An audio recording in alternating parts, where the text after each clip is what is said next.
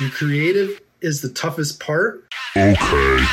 This is Expert Perspective by Martin Gawbot Company. It's daily, so subscribe if you like it. We're not scared of you, so comment if you have something to say. We like you. Are you a liker? Like this episode if you like it and you're a liker. Welcome. Creative.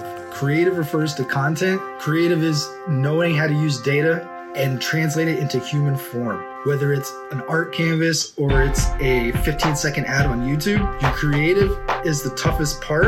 You can do things really simply and you can make an ROI that you're happy with as long as you study the data. The more creative talent you have working and the better your team understands the data and how to translate the data, the more return you're going to have on all of your marketing, whether it's organic free stuff or it's paid advertising.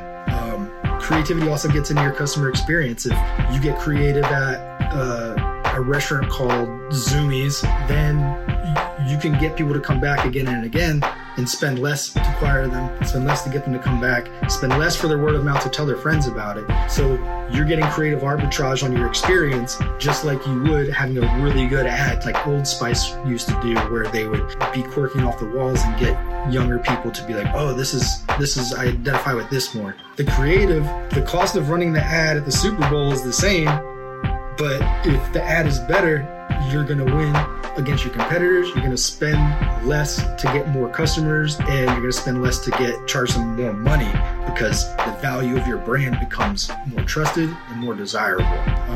Creativity and marketing could be 3 different PhDs in one, because you're using creativity to do number stuff, you're using it to do qualitative stuff, you're using it for consumer behavior applications, psychology, you're using it for practicality and business processes and the way of doing business. So it's very, very important to understand the applications and how complex it can be while still not paying too much for creative minds to be on your team.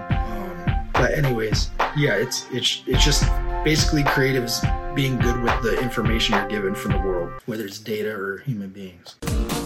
Martin's glued coins onto snail mail brochures and managed $250,000 marketing budgets for small businesses.